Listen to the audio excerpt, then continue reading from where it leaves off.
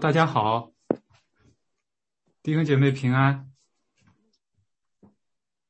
时间到了，我们开始今天的新约概览。首先，非常欢迎弟兄姐妹，我们一起来学习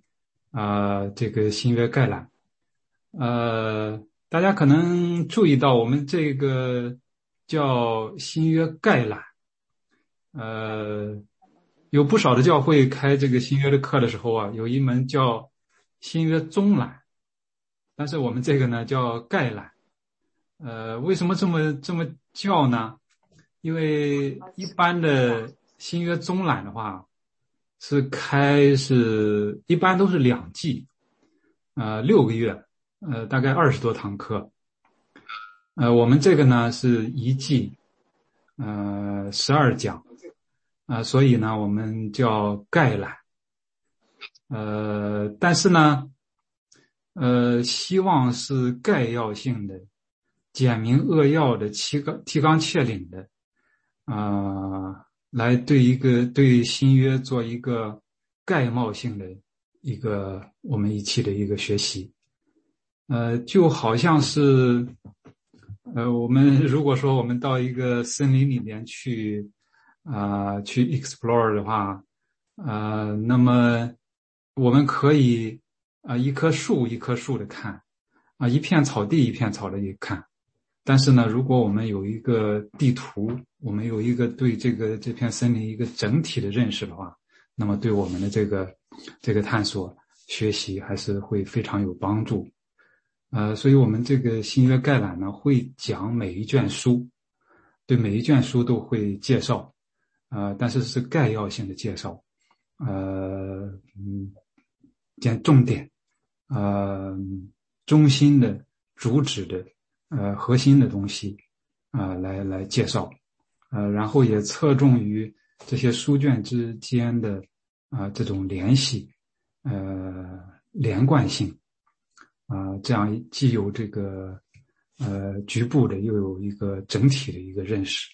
那么也介绍新约，神借着新约他所启示出来的他所成就的应许以及对今天的我们的意义这是一个简要的介绍。那么课程安排呢，之前的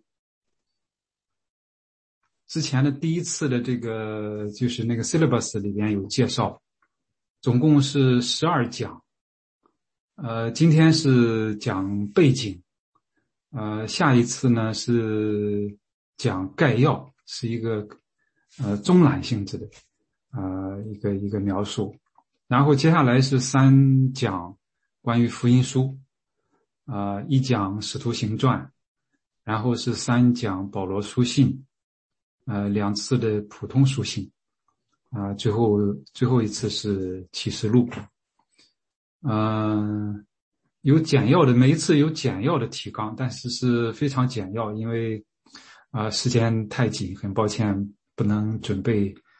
比较详细的提纲和这个也没有时间做这个 PPT， 所以有一个简要的提纲，很简要，就是一个提供一个脉略性的东西，这样我们可以 follow 下来，就是这个整体的这个脉络这个逻辑主要的这个主题，我们每一讲的每次我们中间会有录音没有作业但是盼望呢弟兄姐妹我们能一起来学习，一起来思想也希望我们能够在我们个人平时读经的基础上也结合这个课程然后我们来读经，我想至少我们在这一季里边新约圣经要读1遍，听也可以当然这个呢我们就像刚才介绍的，我们这个毕竟是概览好在呢我们这一节课呢有1个半小时，时间上呢比一般的可能要稍微长一点。如果说我们弟兄姐妹想深入的就是对每一卷书再进一步的研读，那么也欢迎大家可以如果有时间每天早晨可以参加我们每天早晨一起的灵修逐卷书的来一起学习分享每天是1章这2个我们想可以是结合起来是相辅相成的灵修也有录音，如果没有时间的话也可以如果想这个听的话也可以我们这个新约概览的这个每次课的时间安排我想是这样，就是1个半小时分2半，分2部分一部分呢大约是40分钟先上40分钟，然后中间有大约10分钟的休息之后再有40分钟左右这是时间上的资料呢在这个 syllabus 里边我列了一些，就是目前手头上有的这些资料，但其实还有很多，就是参考书目了还有很多都可以参考，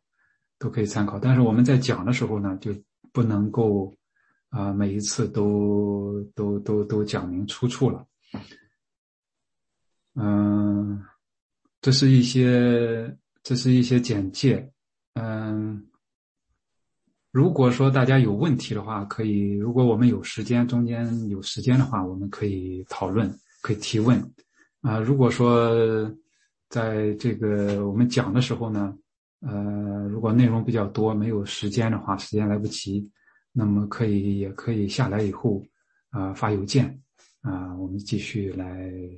查考，来一起学习，一起探讨这是一个简单的介绍不知道大家有没有什么问题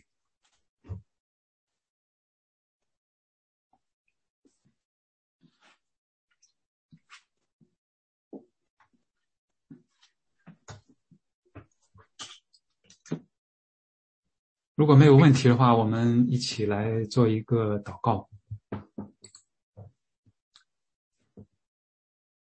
亲爱的天父，爱我们的主，我们感谢赞美你，主要谢谢你一直以来对我们众弟兄姐妹的保守和带领也谢谢你召聚我们，让我们能够利用这个 Zoom 能够一起在这里相聚来一起来学习你的话语。主，就求你和我们同在，主赐下你的智慧让我们能够更多的来明白也赐给我们敞开的心，让我们能够谦卑的来领受，让我们在你的里面能够一起的来交通一起的来探讨，一起的来成长。愿我们每一个人的生命在这当中来得到造就。我们感谢赞美你，把以下的时间恭敬仰望交托在你的手中，主求你带领祝福。我们感谢赞美你，祷告祈求是奉主耶稣基督的名，阿们。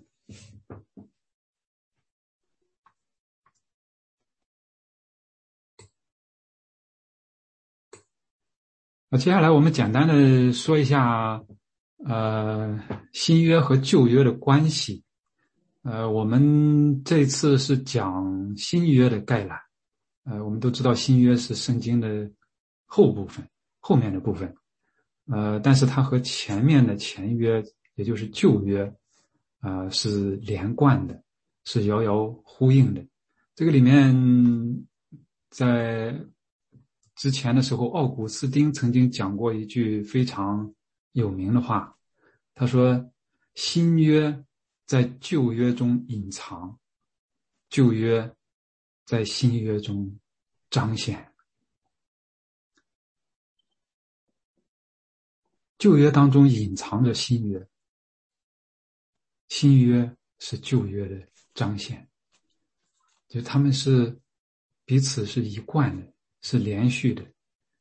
都是在彰显神的作为，神的救赎，神在他的儿子我们的主耶稣基督里面的作为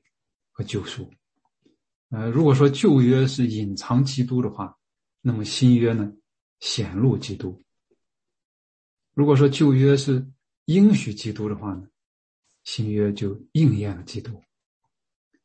在旧约当中，人们期待着基督，那么新约呢，基督来到，阐明基督。旧约可以说是新约的影，新约是旧约的实物。这个实际的到来了。旧约就像一颗种子，那这颗种子呢，逐渐慢慢的长大，生根发芽，然后成长结果。种子里面虽然小，但是呢包含了这个植物它其实是所有的东西都在里面蕴藏着。但是时候到了以后呢，慢慢它就长成了大树，结出了果实。但是这所有的一切都是从那个种子开始的，那个一点点开始的，从一开始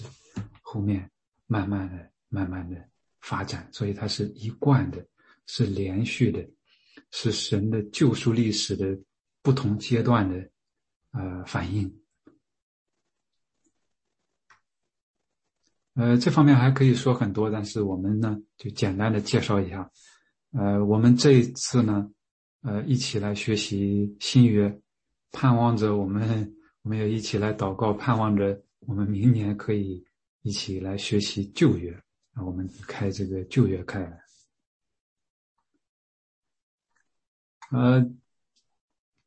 在这个神的救赎历史当中，我们说并不是这一切并不是发生在真空里面的，它是在圣经的记载，它是在这种一定的时间和空间之内发生的这些实际的事情。所以我们接下来就介绍一下这个新约它发生的这个背景。第一个方面就是政治方面的背景。我们知道这个圣经新约它记载的主要是以色列的，关于以色列的。以色列呢，巴勒斯坦地区呢，我们知道它面积不是很大，地中海的东岸面积不是很大，它在历史上其实一直是处在一些国际强权的包围当中，它始终是面对着一些比较强大的力量，一些国家。这个里面呢有比如说古埃及、古巴比伦，再后来是亚述、新的巴比伦，然后马代波斯、希腊、罗马，这个是在它周边的这些文明、这些强权。那么以色列呢，犹太人呢就处在这些强权的这个夹缝当中，它是一个比较小的一个国家一个民族。在讲到这里的时候呢，因为时间的关系呢，我们这一次呢不多涉及地理方面的问题。因为如果要讲这个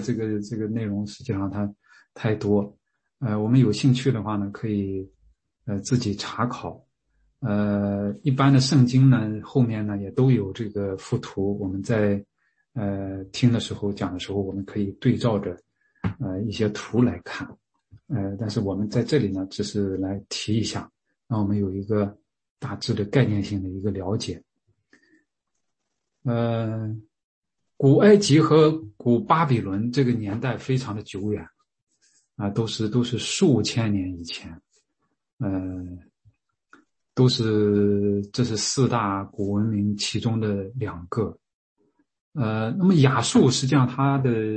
历史呢也比较古老。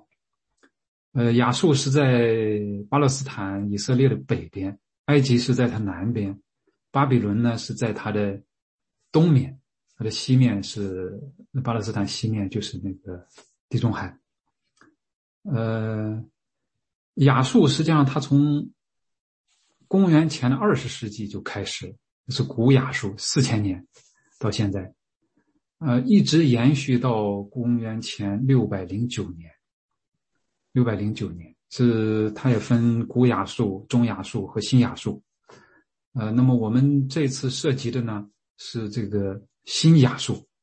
就是在公元前609年之前的这一段。在它之后呢是巴比伦兴起，从公元前626年到539年，也就是公元前的6世纪。之后是马代波斯兴起。巴比伦灭了亚述，波斯又灭了巴比伦。波斯是从539年到331年。希腊又灭了波斯，公元前331年到了公元前168年。罗马又灭了希腊，公元前168年一直到延续到公元后。这个新约的历史、新约的记载，都是在这中间，这个大的这个国际政治的背景之下来展开的。这个里面有一些年代，在不同的资料里面可能会略有差别，因为它对一些标志性事件的这种取舍、这种依据判断，可能会略有差别。我们呢就是在这里提一下，我们大家有一个这样时间线的概念，这样就好。那么接下来呢，我们来谈4个就是和新约这个背景比较密切相关的这个时代。一个是以色列人的，包括犹太人的被掳和归回，然后他们的希腊时代，也就是在希腊的统治之下，然后是罗马时代，在罗马的统治之下。那希腊和罗马中间呢，还有一个犹太马加比时代。被掳归回可能我们也基本上多数也都比较了解。这是在公元前7世纪的时候，就是刚才我们说那个亚述，它在末期的时候，公元前7世纪也是比较久远了，中国的这个春秋战国那边。在这个时候呢，在晋东一带，它这个政治产生了一些巨大的一些变化。晋东实际上是欧洲人的这个地理概念，因为整个亚洲都在欧洲的，基本上是在它的东面，所以巴勒斯坦地区这一片，包括埃及，包括叙利亚，它叫晋东。还有中东，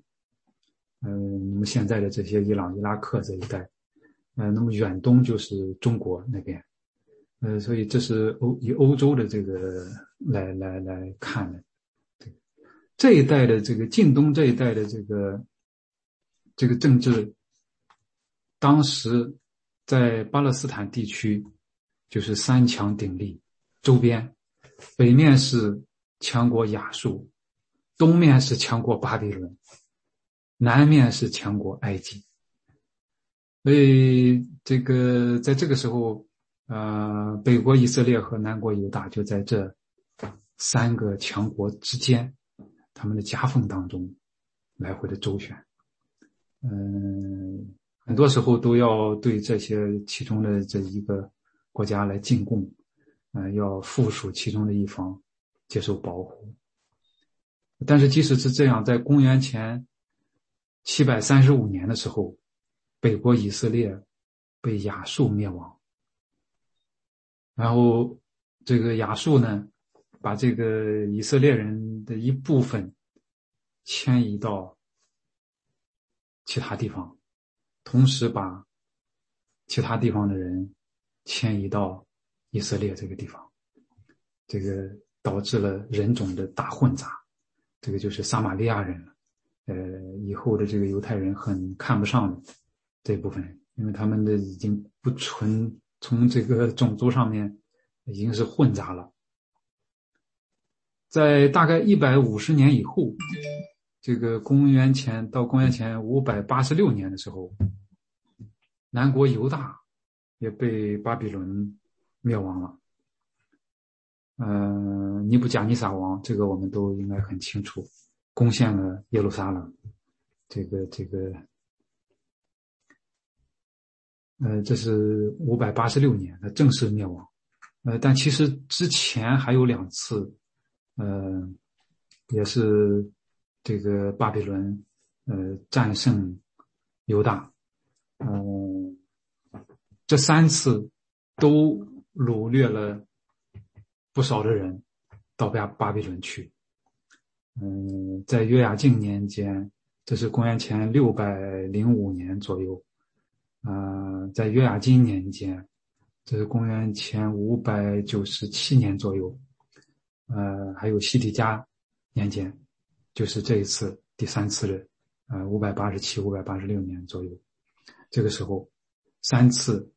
把这个犹大的这些贵胄，包括君主，包括这个工匠，包括这些祭司等等等等，还有平民等等，就是掳到巴比伦。这个对以色列人对犹太人，这是非常巨大的变化。国家不存在了，国破，然后人民被掳，流落异邦。圣殿他们的这个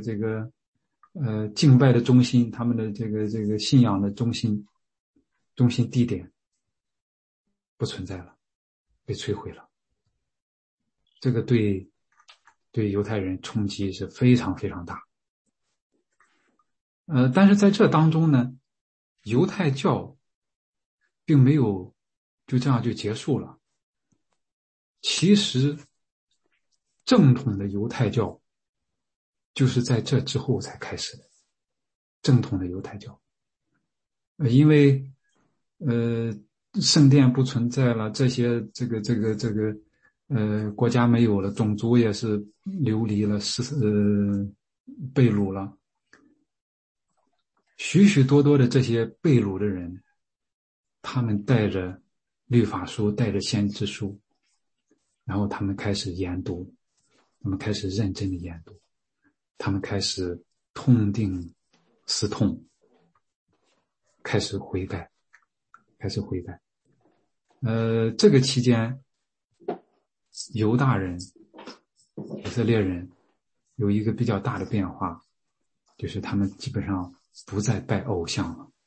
他们的信仰成为了比较纯粹的一神的信仰。因为我们在新约里面，在旧约里面还看到记载以色列人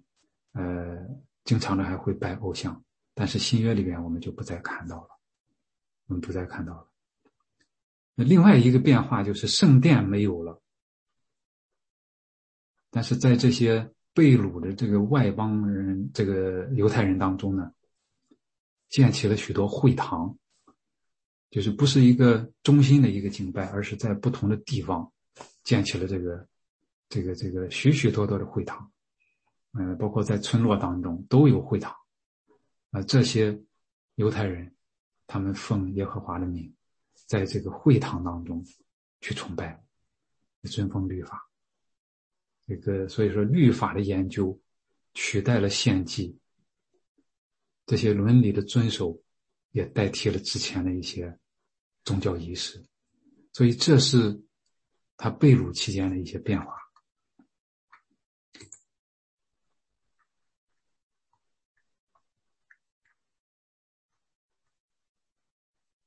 但是巴比伦呢，也没有多长时间，没有鼎盛，没有太长的时间。这个新巴比伦到主前538年的时候，586年他灭了这个耶路撒冷，灭了犹大。但是到了538年的时候，巴比伦就被波斯所灭。当时是古列王，就是下诏允准这个犹太人去返回这个耶路撒冷，返回犹大的。这个古列王他把这个巴比伦城给攻占了，他攻城的这个过程很有智慧，很有智慧。因为幼发拉底河是流过了这个巴比伦城，他当时就下令把这个幼发拉底河改道，让这个河呢不再流过巴比伦城。然后他率领军队从这个干河的这个河床上，经过这个城墙那边下面的水闸下面，钻到城里面去，所以几乎是兵不血刃就把这个巴比伦城占领了，把这个巴比伦这个灭了。然后在他这个登基时间不久，他就下诏允许这些犹太人返回巴勒斯坦。这个我们看到所记载的大的这个回归，有3次。第一次人还是比较多的，4万多。为首的是这个舍巴萨，还有这个所罗巴伯和祭司约书亚。这个应该是在主前537年。后来第2批归回的时候是以斯拉带领，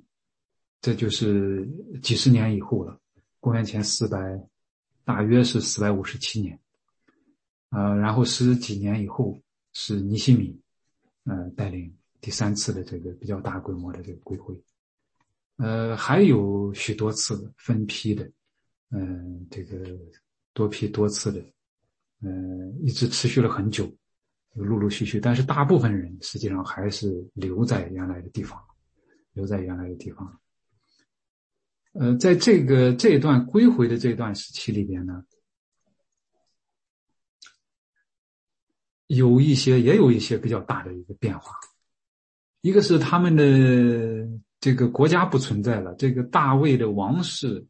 就是作为这种君主也不存在了，君主政体这种消失了。再一个，在这个期间呢，先知不再出现。从这个旧约马拉基之后，我们就听不到先知的声音了，没有这种记载和痕迹。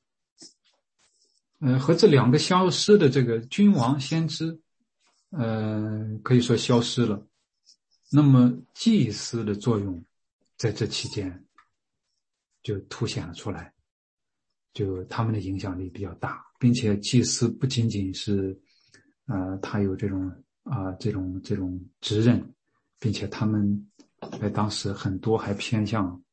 在政治方面，发挥的作用非常大，实际上是统治阶层。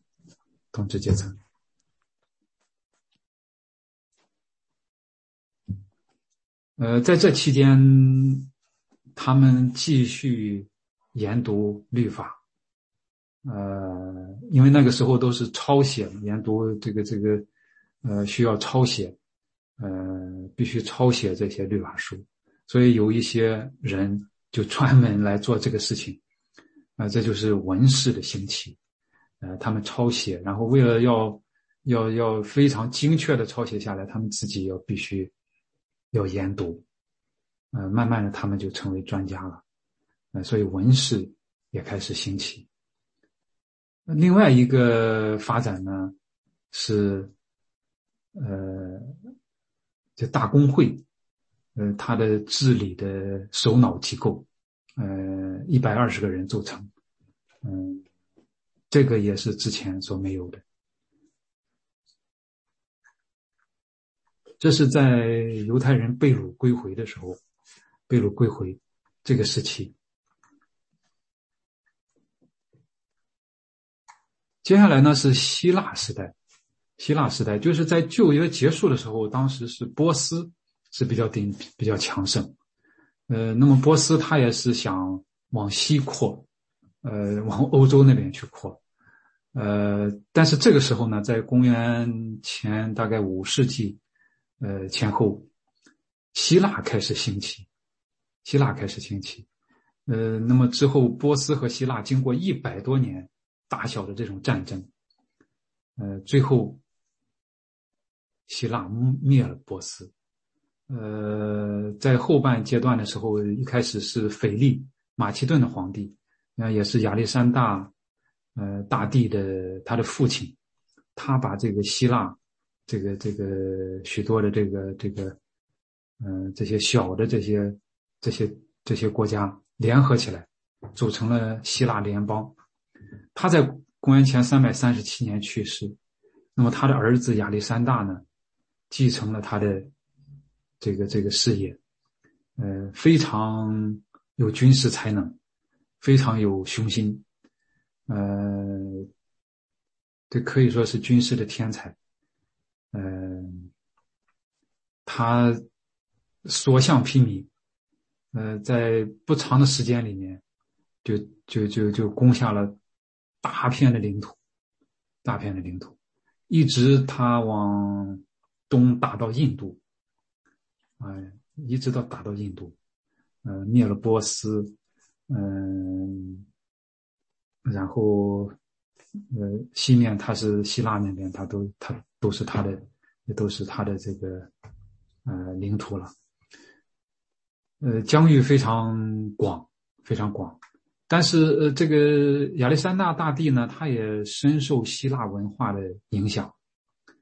他是在希腊文化的熏陶里面长大的，所以他非常他自己是就学于这个亚里士多德，所以他这个就是执政的时候，统治的时候，大力的推广希腊文化，打到哪个地方，把希腊文化就推广到哪个地方。但是他英年早逝，他在打了印度以后，再返回的时候，在巴比伦的时候，就30出头，33岁大概就死了，英年早逝。他没有这个可以继承他的这个王位的这个后嗣，所以之后就是一长段军阀的混战，就是他手下的将领，在互相之间的争夺。经过30多年的这种混战，最后有4个将领从其中就脱颖而出，他们相当于是分割了这个希腊的版图，亚历山大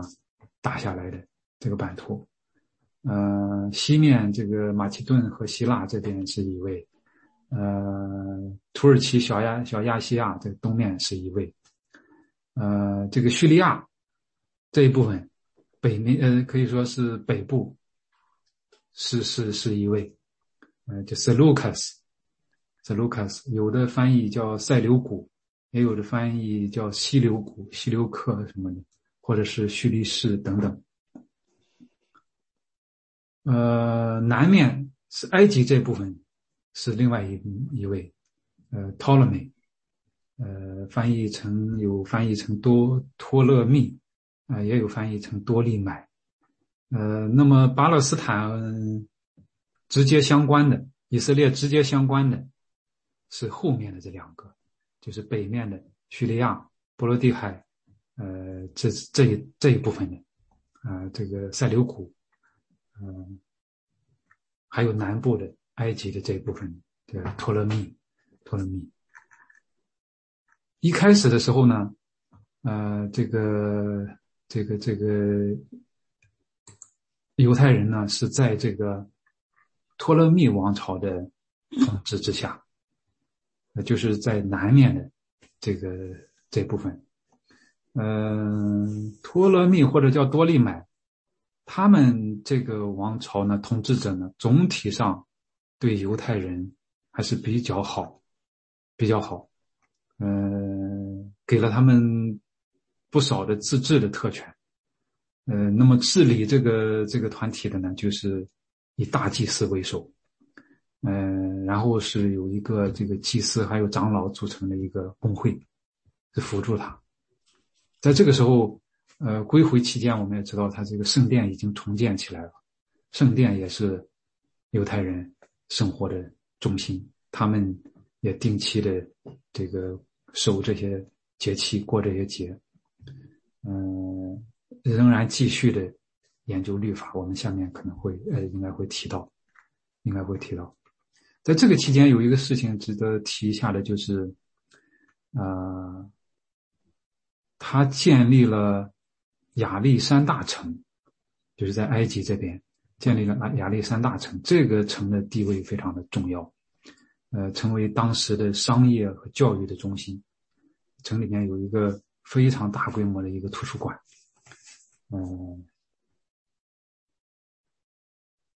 然后在这期间呢，翻译了旧约，就是以前是希伯来文、亚兰文的这个旧约，被翻译成了希腊文，因为当时很多犹太人都是散居在各个地方，他们都讲希腊文，所以这个时候翻译成了希腊文，这个叫70式译本 Septuagint。后来在新约里面引用旧约的时候，大部分都是引用自这个版本，这个希腊文的译本，因为新约是用希腊文写成的。这是在托勒密王朝。那么在公元前198年的时候，这个塞琉古王朝的这个安提阿哥三世，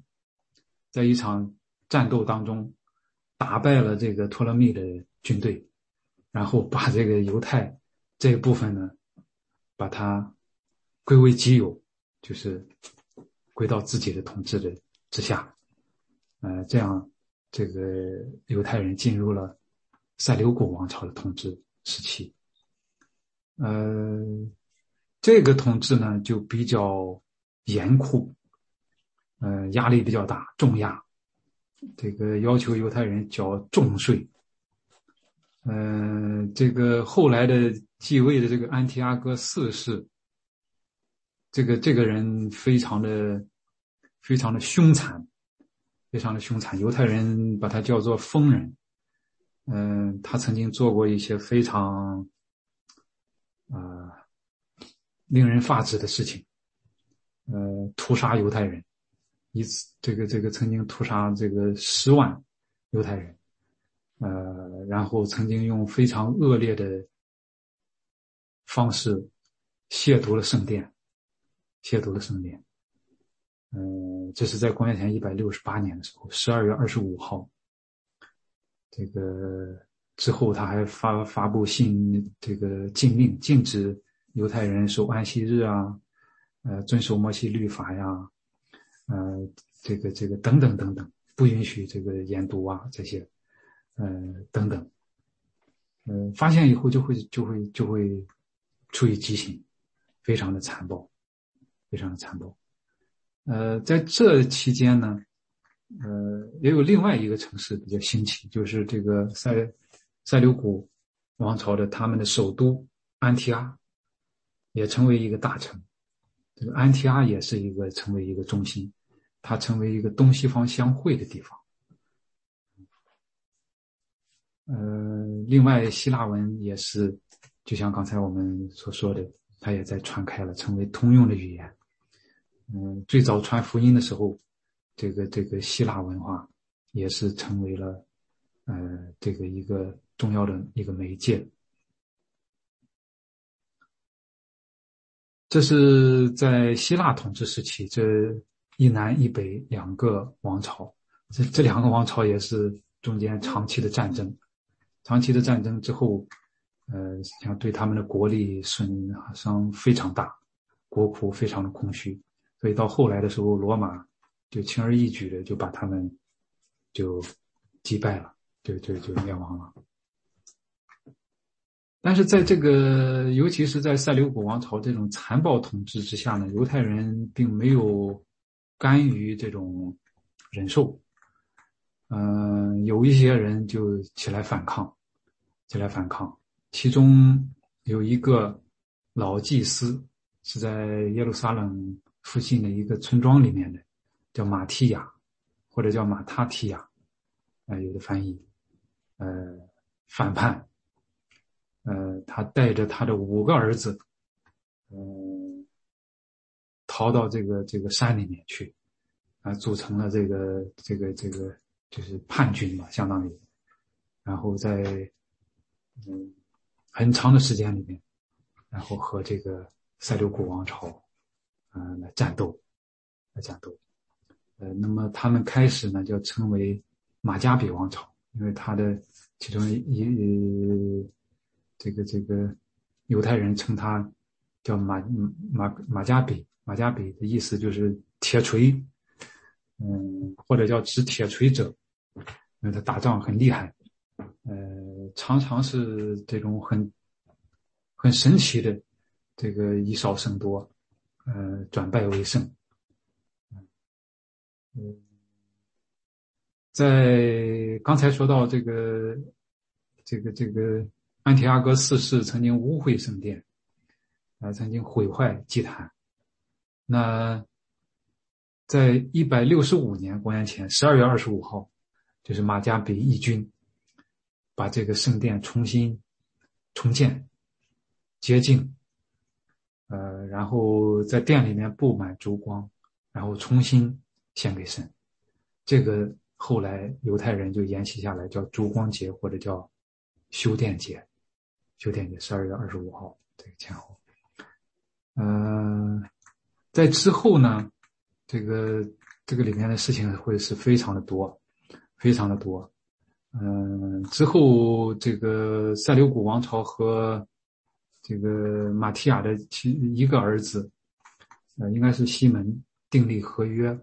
然后承认他们有自主权。这样的话，犹太这个从被掳归回以后第一次就是相当于独立。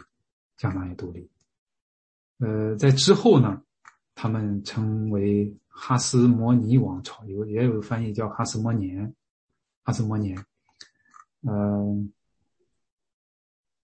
是为了这个名字是为了纪念他们的先祖的一位名字，实际上这个还是他们这个家族在统治。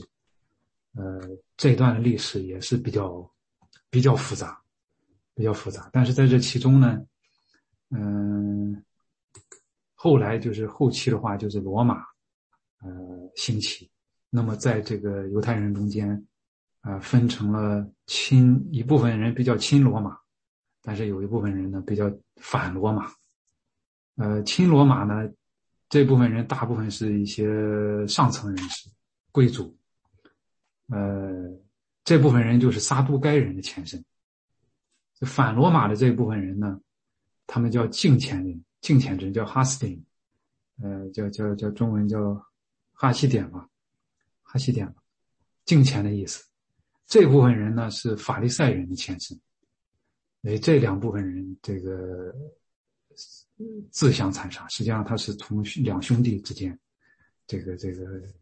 延伸下来的，自相残杀，非常的乱，一直到公元前63年的时候，64年的时候，这个罗马大军压境，把这个叙利亚这部分灭了，结束了这个塞琉古王朝。第二年，公元前63年的时候，罗马将军庞培攻陷耶路撒冷，就把这个犹大这个也灭了。这个从此这个就从那个时候一直到近代1948年以色列复国，也就是以色列王国接近2000年。这个是到希腊的这一段的历史。我们接下来会讲到罗马的时代。我们现在时间差不多了，我们先休息大约10分钟。到现在是10点15，到10点25的时候，我们再重新回来。